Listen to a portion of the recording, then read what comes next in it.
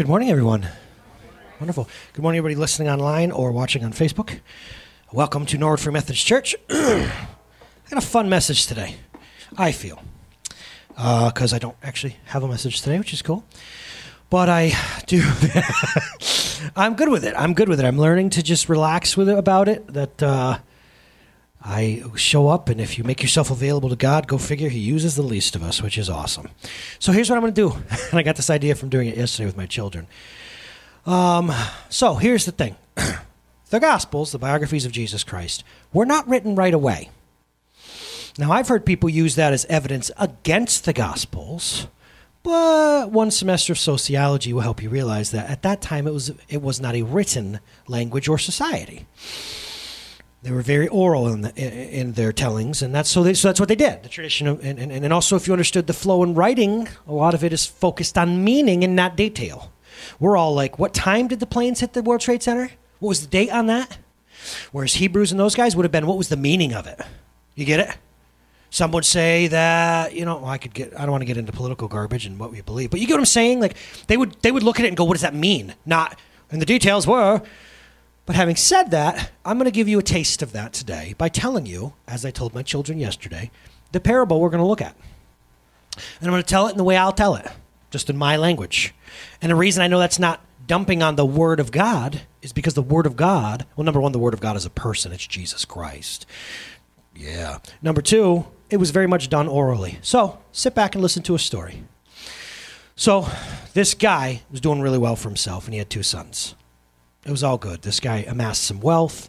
Things were going well. Well, the younger son came to him one day and said, hey, give me, you know how I'm part of this family, give me my share of that now. I know normally we would wait until you die, but look, I got things I want to do. Give me my share. Now, that wasn't easy because at that time, he didn't go to the ATM. He had to sell sheep and cattle and goats and stuff. So it took time. So over time, the father did get what the son wanted and said, okay, this is the equivalent of what you would have in your inheritance, son. I've given you what you want. And he says, cool. And he went off into another land. And he just basically did whatever he felt like doing at the time. That's what he did. And he did that a lot. And the rule of declining returns kicked in. That's kind of cerebral, but next thing you know, he found himself in a bad way. And as life does once in a while, famines come. Hard times come. Or as Jesus would say, the storms would come. One day, things had gotten so bad in this dude's life, he found himself serving farmhands and not being like the cowboy. He was the one feeding the pigs and stuff. Strangely enough, he was a Hebrew, wasn't even supposed to be around pigs, but he found himself in a real low spot. And he looked at the garbage they were feeding the pigs, like apple cores and stuff, and said, oh, I'm hungry enough, I just might eat that. Y'all been hungry before? I mean, like hungry? That don't look so bad. There's a few good bites left on that. Well, anyway, so he said, this is stupid. This is really stupid because at my father's house, I mean, even the servants do better than this. I know what I'll do. I'll go back and I'll say something like this. I'll say, I know I chased what I wanted. I didn't even think of you anymore, Dad. But can I even just maybe join the house again as a servant? Because things have gotten hard and I know I wronged you. I'm sorry. Yeah. I'll give him that speech. So he went back to his house. And this was like a long trip, of course. And he was going. I'm sure he was rehearsing the speech on the way home. But on the way home, his dad saw him before he even got into the city gate, the area of where they lived. And the father ran out to him. And just like he'd said, as the father was approaching, the boy says, Dad, listen, look, I know I went off and did what I wanted. I disregarded you and even the rules and God. And if you'll just make me, and midway through the speech, the father tackles him with his hug and says, you, servant, quick, get him a robe, get him the signet ring, and put sandals on his feet. Come on, let's go. We're going to throw a party. You, smoke some pork chops. Let's go. Let's do this thing. Smoke some pork chops with this dude because he was lost and now he's found. What up? Everybody see my son? And so they threw a party. And let me see, what kind of musical reference can I make that's even in this decade? I was going to say Tone Loc or like the Humpty Hump or something was playing. Macarena, Cotton Eye Joe was coming. I don't know. YMCA was pumping out of the house. And the older brother who's in there mucking stalls at the father's house goes, why are they playing music out the house? They'd hired a DJ Mock was there. Remember Mock? We're definitely old. No one got that reference. So they hear the music, and the brother's like, whoa, whoa, whoa. And someone's like, yeah, your brother came home, bro. Really? Okay. And what do I smell? Those are smoked pork chops, pal. Like, he's going all out. What? I'm not going in there. Nah, forget that, dude. And the father's like, where's my other son? Like, these two should be like, you know what I mean? Like, hugging and stuff. Like, and they find out. So he goes out and says, what's your problem, man? Hey, what's going on? You, oh my gosh, you know, I've been here doing whatever you asked me to do, following all your rules, being good, and you never even gave me like a strip of bacon, bro. Like, and you're smoking pork chops for this fool? Do you know what he did when he was gone? Like, forget that noise. And that's the end of the story. Is it not? Well, okay, so let's look at it. Oh, first. Yeah, Brian's going to show us something. We're going to look at Luke the physician. We're going to realize that this story I just told you, in AJ's own way, was the third story in a sequence of events. First is the parable of the lost sheep. Then Jesus says the parable of the lost coin. And this is midway through. You know, if she loses a coin, she calls her friends when she finds it and says, rejoice with me, I found my lost coin. In the same way I tell you, there's rejoicing in the presence of the angels of God over one lost person, one sinner, one human being who repents. And then he jumps into the prodigal son, we call it. Do you understand that? That's important. Context is king, they say in theological. So you got lost sheep, lost coin, lost son. Boom, boom, boom. Forget chapters. Imagine reading it as a scroll, or imagine doing what we just did and hearing it from Jesus' mouth as one talk. And if he's saying it 3 times, that's important, right? Bill, mow the lawn. Bill, mow the lawn. Bill, could you mow the lawn? 3 times? I think the lawn really needs to be mowed. You get it? Bad metaphor, but you understand what I'm saying.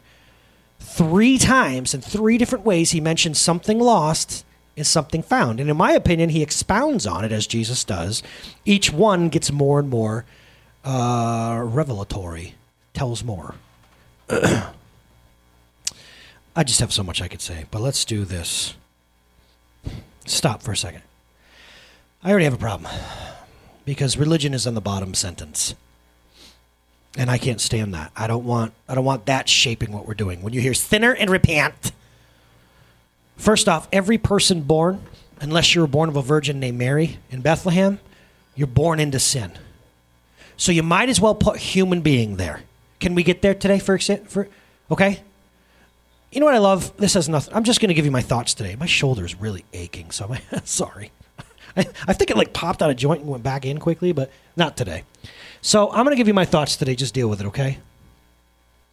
You got to get over the idea that, you ever hear people say, oh, I'm going to go to hell for this, but... You ever hear that? I better hear nobody here ever say that. Because nothing you say will ever send you separate from God. It's what you do with Jesus Christ that will determine where you end up with God, near him or far away. And there's no degree of sinners. Lisa was talking to me today about Mormons. Mormons apparently believe in 3 levels of heaven. If you don't sin, you go here, but if you sin a little, you go here. If you sin a lot, you go there. Boy, that stinks of human man-made junk, doesn't it? Because nobody wants to think they're in the same league as Hitler. And nobody will think they're in the same league as Mother Teresa. Well, how about you stop looking at human beings? That's not what Jesus ever tells us to do, you understand? So a sinner who repents simply means this. A human being who changes direction. Repent just means change direction. I don't know what background you came from. Some of you were Reformedists, some of you are Reformedists, and you think repent means grovel. Go find that in the Bible. It does mean acknowledge wrongdoing or acknowledge where it is. But when John the Baptist pretty much first uses it, I'm probably fairly wrong there, but when John the Baptist uses it, what's his mission? He says, repent, for the kingdom of God is near. Here's what he's saying. Change the way you think about everything because he's coming. Make room for this new thing. Change the way you think about stuff.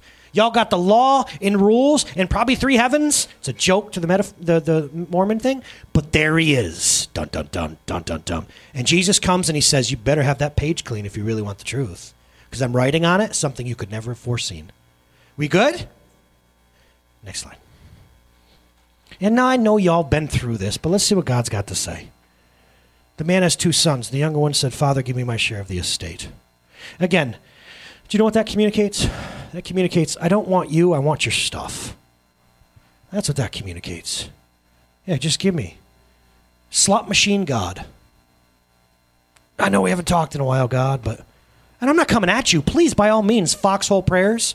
Pray for that strike at the bowling alley. I'm not against that at all. But God never said, like, look, I'm here to serve you. Put your money in the slot and push the button. He said this, I'm here to be with you. Right? What does Emmanuel mean? God with us. And then Holy Spirit goes in us, remaining inside of us. You understand that? So give me what you have for me is not the posture. I'll save that for the end because actually that's like the whole thing. I'm not coming at the folks who are still kind of standing on the outer layer and someone gets sick that they love and they're throwing up those Hail Mary prayers or whatever. And that was a weird cross metaphor because I went football and then realized it's actually a prayer.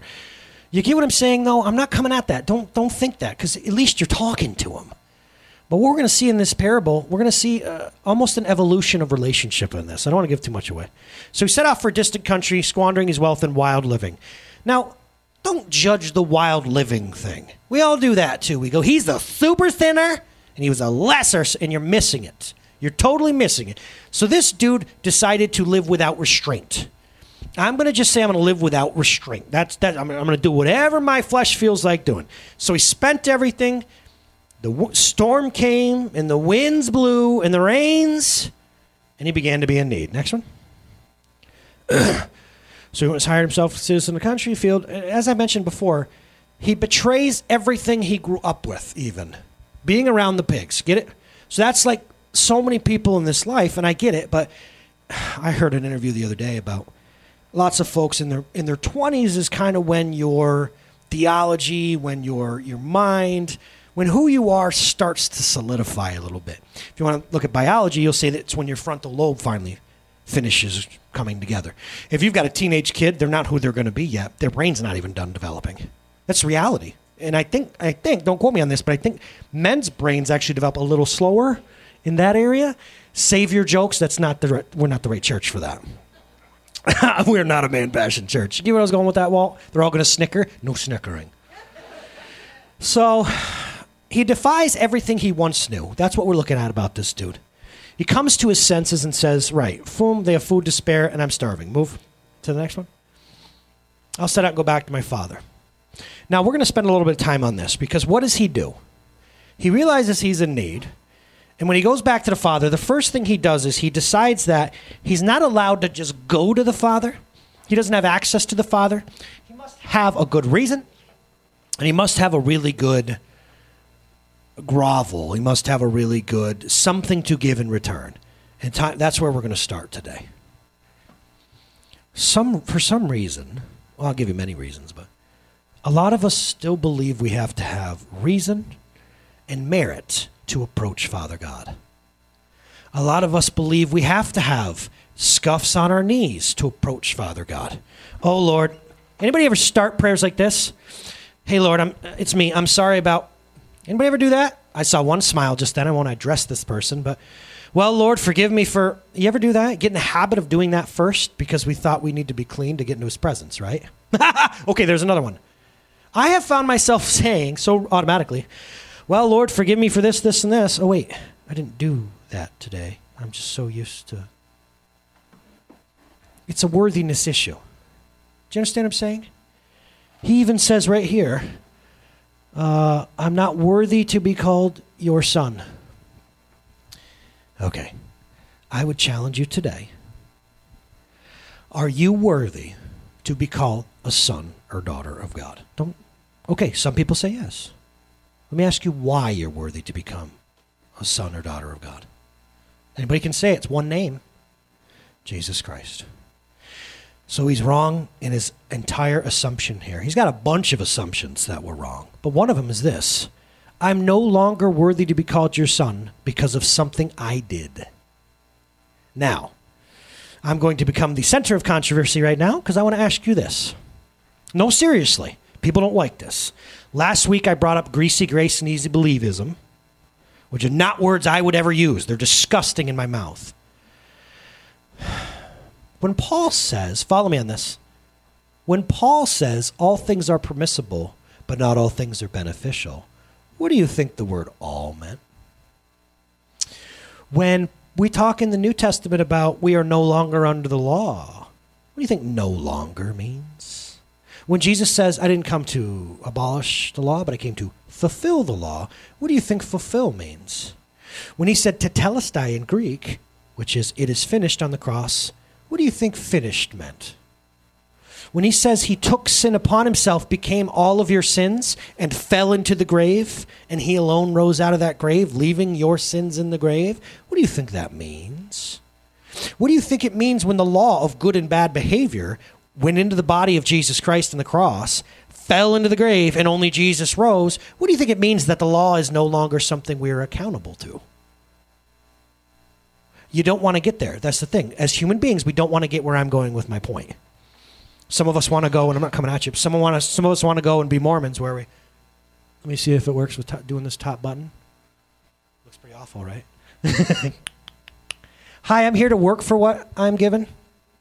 I can't just accept it, but I'm here to work for it. If I just told you that the law of good and bad, thou shalt and thou shalt not, if Jesus fulfilled it and put it in the grave, why does he think the things he does can make him unworthy? No? Is anybody following me? Because that is what? Is that the law or is that grace? No. Is it the law or grace to think about performance mattering? Right. But listen to me. I have a dreadful news for you all. Law tries every day to creep into your relationship with God. And it has. Because I've never lived a single day where it's not crept into mine either. He thinks that what he did made him unworthy. Question. In Christ Jesus, did it make him unworthy? But what you know about Jesus Christ. If you say yes, then you have the power to save you by your behavior. And you have become a God. If you say no, then Jesus Christ will be the only reason you end up in eternity and have eternal life right now. Here's the weird thing about, and again, some churches will sit there and go, greasy grace. If you believe you no longer have to perform good or bad, that it no longer matters, then you'll just sin. What? No, really. Listen, let's go real deep today. You don't have to look at me if you're uncomfortable, and I'll look up here. If you can do anything you want because Jesus paid for every sin of yours, past and present and future, because all of your sins were in the future when he died. If you can do everything you want, why does that make you feel uncomfortable? Well, that can't be right. And then you jump to what? I'm going to go out and do something horrible? Like, we're uncomfortable with it, though. We are. We're like, well, if you say grace covers all your sins, then people are just going to, okay, stop. Number one, eyes on your own paper. I'm talking about you right now. Because if you've still got to mind your P's and Q's, gotta, then you're back under the law. Do you see why? Okay, I'll get there. The Apostle Paul sees a group of people going, oh, we're set free from sin by Jesus. He did it all, but y'all still got to get circumcised again. And Paul goes, if you're going to do that, then go the whole way and castrate yourselves. I'm quoting the Bible, guys. I didn't make that up. Because he's like, if you do that, then it'll be what? It'll be what Jesus did on the cross and your circumcision that saved you. Oh, does Jesus share glory? Should he share glory? So if it's the cross of Jesus Christ and I stop swearing that made me worthy, then you get the praise. Even if it's 1%, then you get it. Do you understand what I'm saying? This is hard to figure out, and no church has ever nailed this, I don't believe. I don't believe any specific part of the body of Christ has ever gotten this. And I believe today, Father, I ask that you'd keep me out of error. I'm not trying to do anything but really relay to you the errors that were in the Son's view of the Father. Because it's in both of us, too. We're going to get to the older brother who actually ends up with the worst fate at the end of it all. But you have to understand something. Last week, we read dramatically that book where Christ commands sin to come into his body and become sin. He drinks the cup in the Garden of Gethsemane. He commands the law and puts that to death and fulfills that. If you let 5% of the law back into your faith, I'm not coming at you. I'm telling you the truth because I love you. You are undermining what Jesus did on the cross. And I'm not trying to make you feel bad. I'm trying to say this is not just about self-deprecation. We do this in the Christian faith. Oh, well, I feel good feeling like a worm all the time. I've gotten used to feeling not good enough. Do you understand what I'm saying? But what we're really saying is this. I'm looking at me and I'm not looking at Christ Jesus anymore. And then you know what you do when you hear somebody like me say what I just said? Then you feel bad about yourself and it's back about you. The whole point is this, man. Just look at Jesus. In the Old Testament, they were getting bitten by snakes and they were dying. And God says something really strange. He says, take your brass, make a snake statue out of it, put it really high somewhere, and then raise it up. And so if y'all get bit by snakes, look at the serpent and you'll be healed. People are like, okay. A couple thousand years later, Jesus goes, I'm that brazen serpent. That was prophecy of me. It was a type of me. Look upon me and you'll be saved. Do you understand that? It really is. It was a model of Jesus Christ. Look anywhere else for any other meaning. It's not there. And Jesus tells you why. You look to that and what was done on that cross on a hill. Get it? The serpent on a hill. This on a hill. By the way, that's where we got you see ambulances going around. You'll see the serpent around the thing. They screwed it up. It's supposed to only be one and not two. Because the symbol they actually have is the symbol for commerce. Which is funny for our medical industry. But anyway, thank you. Yeah. Look upon the cross. Here's the problem when we start looking at the wild living and eating the pigs. You start looking at you again. Let's read it again. I've sinned against heaven and against you. In other words, the law tells me what I did was bad, and I didn't keep the law. Therefore, I've sinned. You'd be right if it were Thursday before Friday. You'd be right maybe even on Saturday, but not after Easter Sunday. According to the law, I've sinned against heaven and against you. If Jesus took sin upon himself on the cross and ended it by having it swallowed up in death and paying for all of your sins, then is that an accurate statement? I went and I did things apparently you don't think I should have done, and it counts against me as a sin. Now, you got to, listen, just suck on this for a while, and you got to come up with your own stuff. I'm not here to have you conform to my thoughts of what you're supposed to be or anything to belong in this church, nothing like that. But here's the thing. If you're still holding yourself against some sort of law, then we have a problem, and you're going to end up falling on either one side of these brothers. And it's like Bruce Stone says, it doesn't matter if you fall on the left or the right off the bridge, you're still going to get wet. We're still going to live lives that are falling short of the glory of God. Does that make sense? Anybody ever been on the treadmill of performance for a long time? There's one strong hand, two strong hands, and I know me too. This is what it gets you. I looked at my behavior today, and I fell short of your glory, God. Therefore, I'm not worthy. Well, number one, every day you live your life will fall short of the glory of God. I gotta be careful there. How unglorious would God be if you could be like him, even one day of your life? Would he really be worthy of our praise if you could even live up to his standard? But it's if you're still using that yardstick, it's always going to lead you to unworthy or proud. That's it. Let's keep going.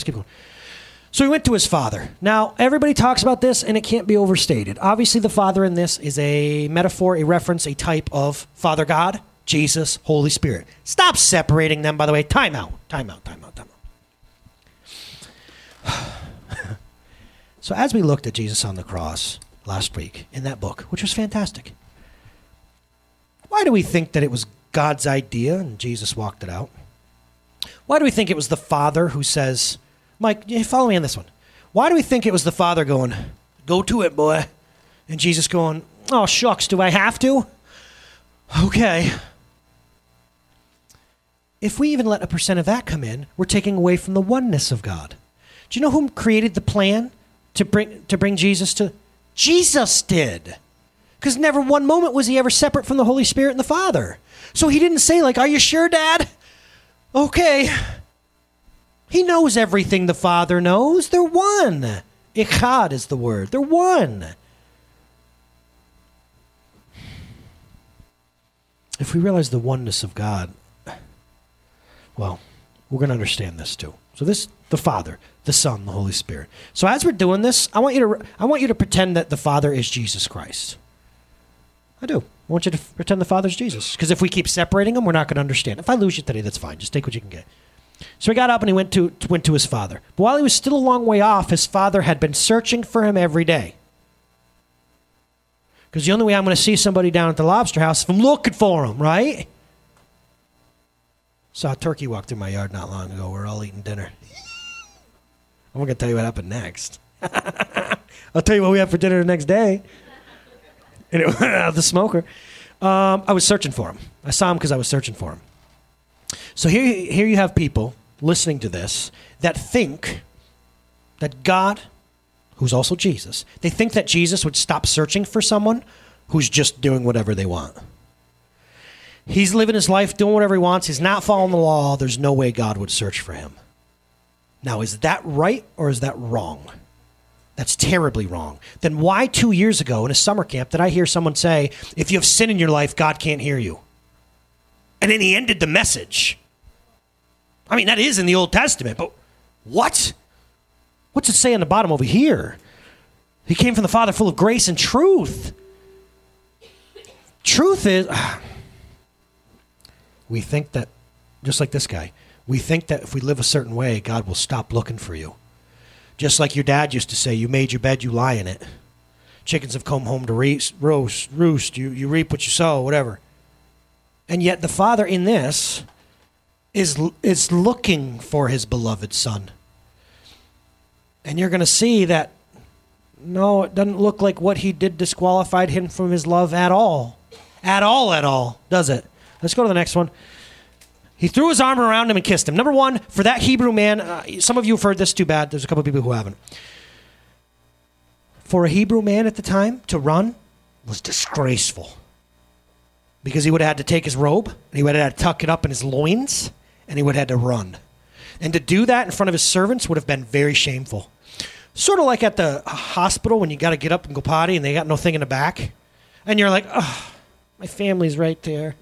I'm a grown man. Enjoy the view. Like, it's shameful, right? The Father takes shame upon himself to go get the Son. You following? Father shames himself to go get the Son. And then what does he do? He starts his speech. He wants to work to get into the Father's favor and love. He feels like he has to do something. I got to do something, right? I have to do. Boy, he is just shackled to the law, isn't he? I got to say this speech. I got to convince him to love me. Anyone ever feel like they got to convince God to love him? Or give him another chance because it's 665 times I've done it? Well, apparently, there's something off about that line of thinking. Father, I've broken rules. I've broken the law against heaven and against you, which there's something in there too, by the way, because they used to swear by heaven, swear by the throne, swear by blah, blah. His tradition is showing. His churchiness is showing right here, which gives you an idea of where maybe he's got some of these ideas. That's deep. That'll play. I'm no longer, because of what I've done, worthy to be called your son. But then the Father takes over and does what only the Father can do. Disregards your crap and loves you anyway. And you think you got to walk through your hoops of religion, and when you let him, you're going to find out he's standing there the whole time. That's what you're going to find out. It's when you can look and see him through grace and take down the law that you'll see he's standing there. He never left you. He never abandoned you. That's what you saw because of the lens you had. So he does this speech. I got to do something. I got to work. I got to knock on doors. I got to do whatever to get. But the Father, you know what's funny too? Don't believe God loves you because of what he says. Don't do that. Because he never asked you to believe he loves you by what he says. He says, believe I love you by what I do. For God so loved the world, he said, I love you. For God so loved the world, he sent someone to say, I love you. No, that's all wrong. For God so loved the world, he gave his one and only Son, part of himself, the oneness, so that whoever believes in him and looks upon him will be saved and safe in relationship with him. If this is bouncing off you, fight it. If it's old news, fight it. This never becomes old news. So the Father springs into action as soon as the Son gives him an opportunity to love him. Oh, that's good. You hear that? Me too. What did I say? The Father springs into action as soon as the Son gives him an opportunity to love him. And he says this, bring the best robe, life and life to the fullest, and put it on him. Put a ring on his finger and sandals on his feet. Stop. Cover up. Cover my son. Cover my son in me. All the stuff the stains of his life, the regrets, the things he's walking back into my presence with, I will deal with them. Do you follow that? So cover his shame and nakedness. No more of that in my presence. It's not required. So first thing you have is you have a robe, and it puts it on him. There's something there, I can tell you that, because robes always have something. But I want to focus today on the ring. Because the ring would have been the signet ring of his family. It would have had, let's say, if it's the Daniels family, it would have had like a D and our family crest on it. And anybody who has this could go trade and buy things in my name. So let's say Alex and Izzy were grown up, and I was off away, and a vendor comes to the farm. They've got the signet ring. They can speak for me. They have the power and authority of their dad. Do you understand that? You ever been somewhere and like the boss is gone, but the manager will come sign for something? Right? Do you get it? That's what we're talking about for this household. I told you he was wealthy in the beginning, didn't I? Or in my little rendition, I did. I'm no longer worthy to be called your son. And then he puts the ring of a son on him just like that. Get it? Okay, but we really got to get it. Because he just got done doing whatever the heck he wanted. He just got done breaking all the laws, breaking all the rules, doing everything that human beings would say would disqualify him. And the first thing his father does is say this, come here, you're mine. No, but you don't understand. No, I really do understand, but you're mine. And that flies in the face of religion like a backhand. How can it be? How can that be? And they put sandals on his feet. Bring the fatted calf and kill it. Let's have a feast and celebrate. Father, you still want good things for me even though I jacked my whole life up? There are people who, well, I've had people even in my own family who have died in their addictions. I've had people die and not come out of it. They wrote it right down into the grave. And yet the Father God still wants good things for every single person? You get it? But the person is convinced that what they've done has disqualified them.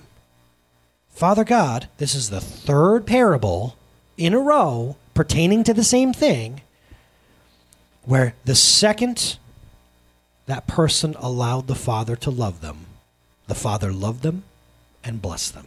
Do we understand that? Now, let's get to the next point. I don't want to keep beating that to death. I think you got that one. This is the way less, this is the way less popular one. He celebrates because this person was dead and is alive again. See, because guess what?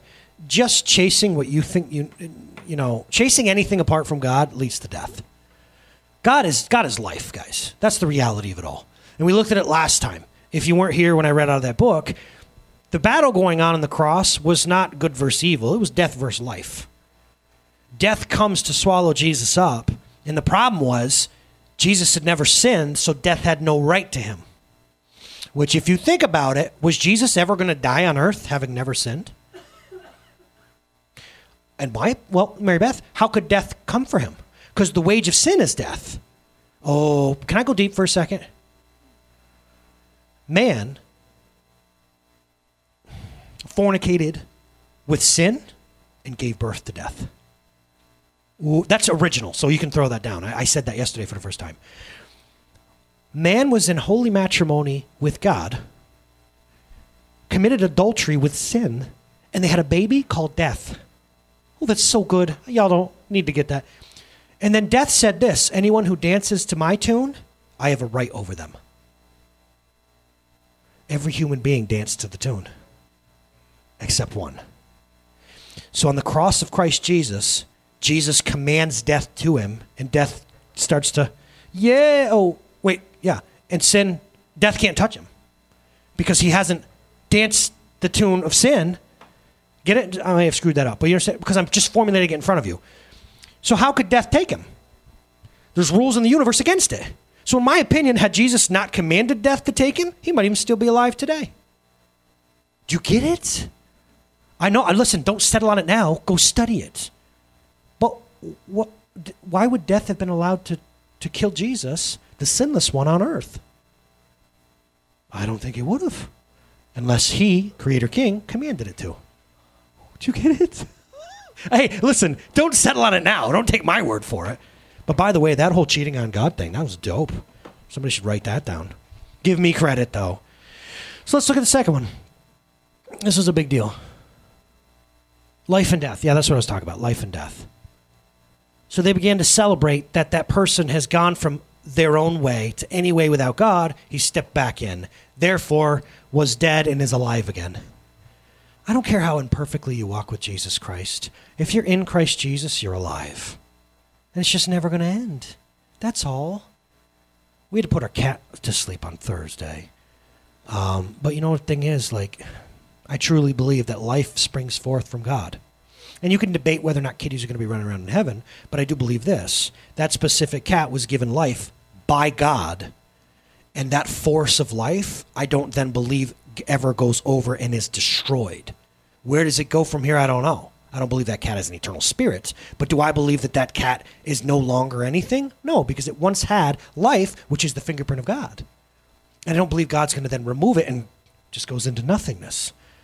Okay, suck on that for a while, deal with that.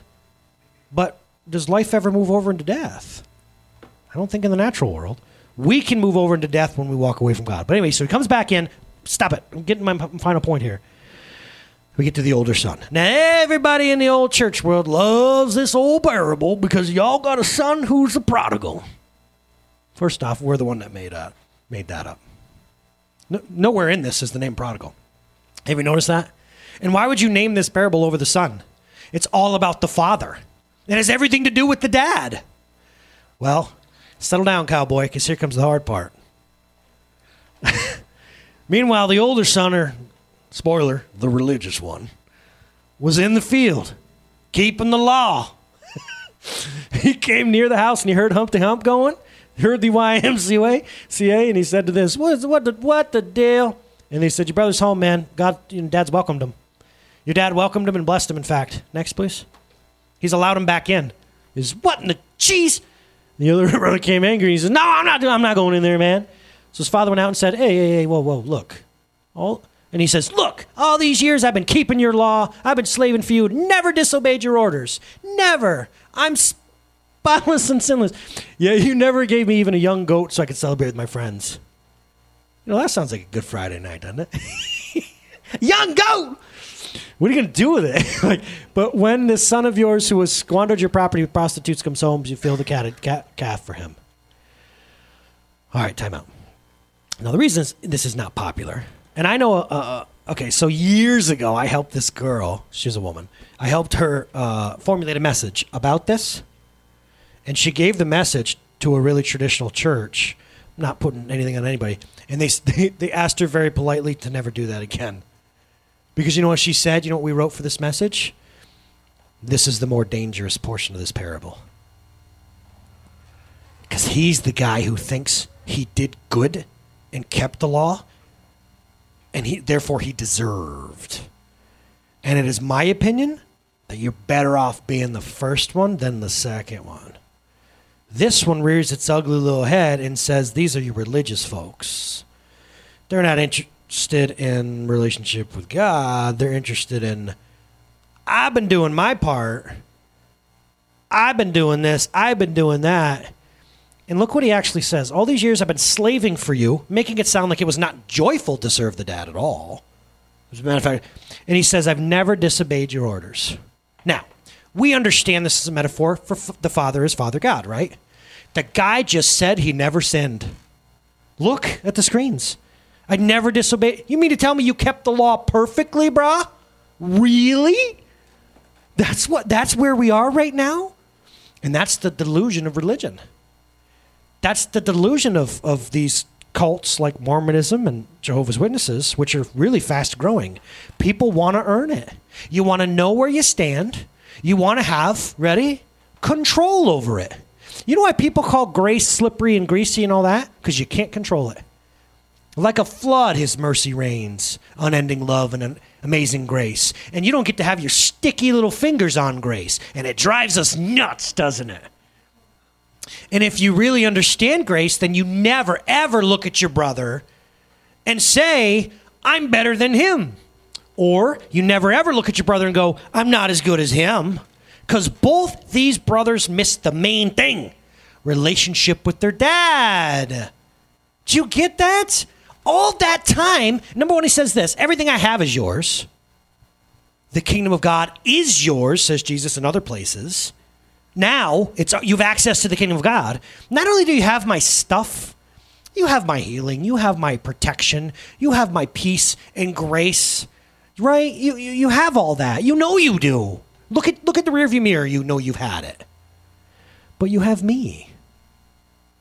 And honestly, if you have me, then you have need for nothing else.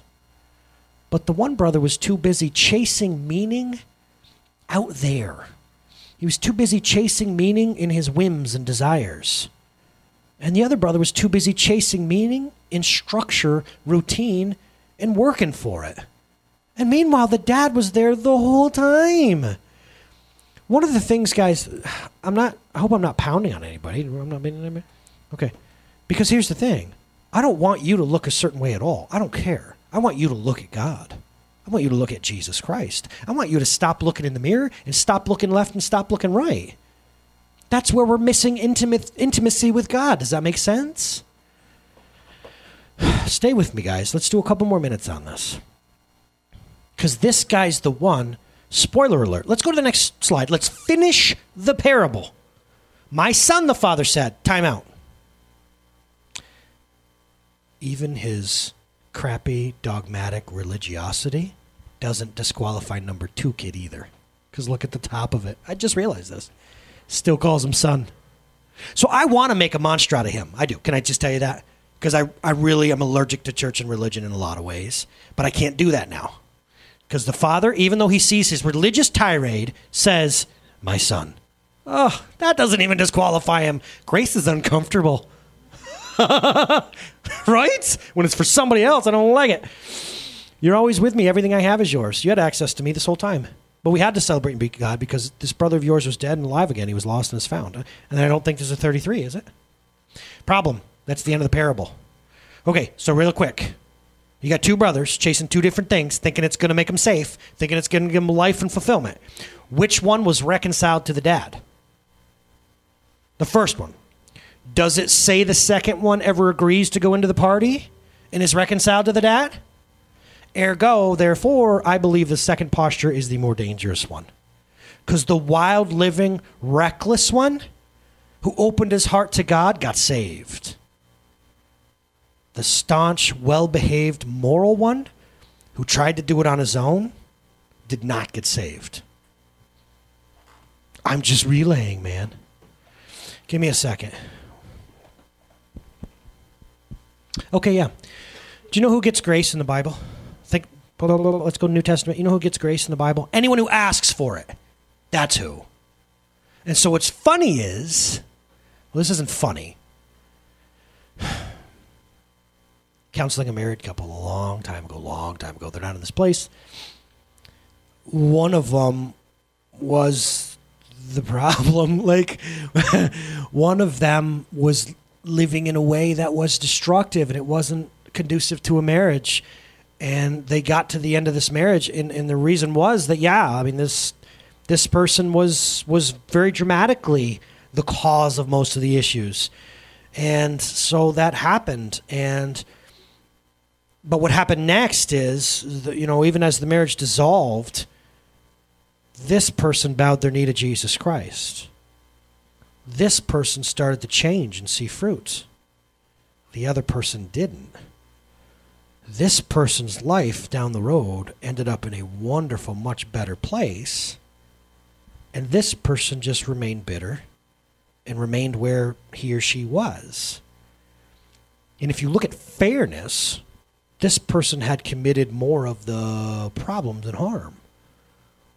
But that's the kingdom of the world that would say it's wrong. The kingdom of God says this: who gets grace? The one who asks. I believe that Judas Iscariot could have walked up to Jesus and said, Jesus, I'm so sorry. Forgive me. Have mercy upon me. And according to what he's shown us, he would have been given grace. And where much grace is needed, much grace shows up. And that's what we see in this parable. So I think that's pretty much all I wanted to say today. This week, man, check your heart for you, not for me, not to belong, not to fit in. If 5% of the law wants to come back into your life, don't let it in. And likewise, if you know that you're the type of person who, if someone over there were to get God's grace, it would make you feel uncomfortable because God, don't you know what they did? Don't you see how bad they are? We're all guilty of this to a degree. Then I think we need to hold this up before God as well. Because if we're staring at that, we're missing out on the main thing, which is the Father.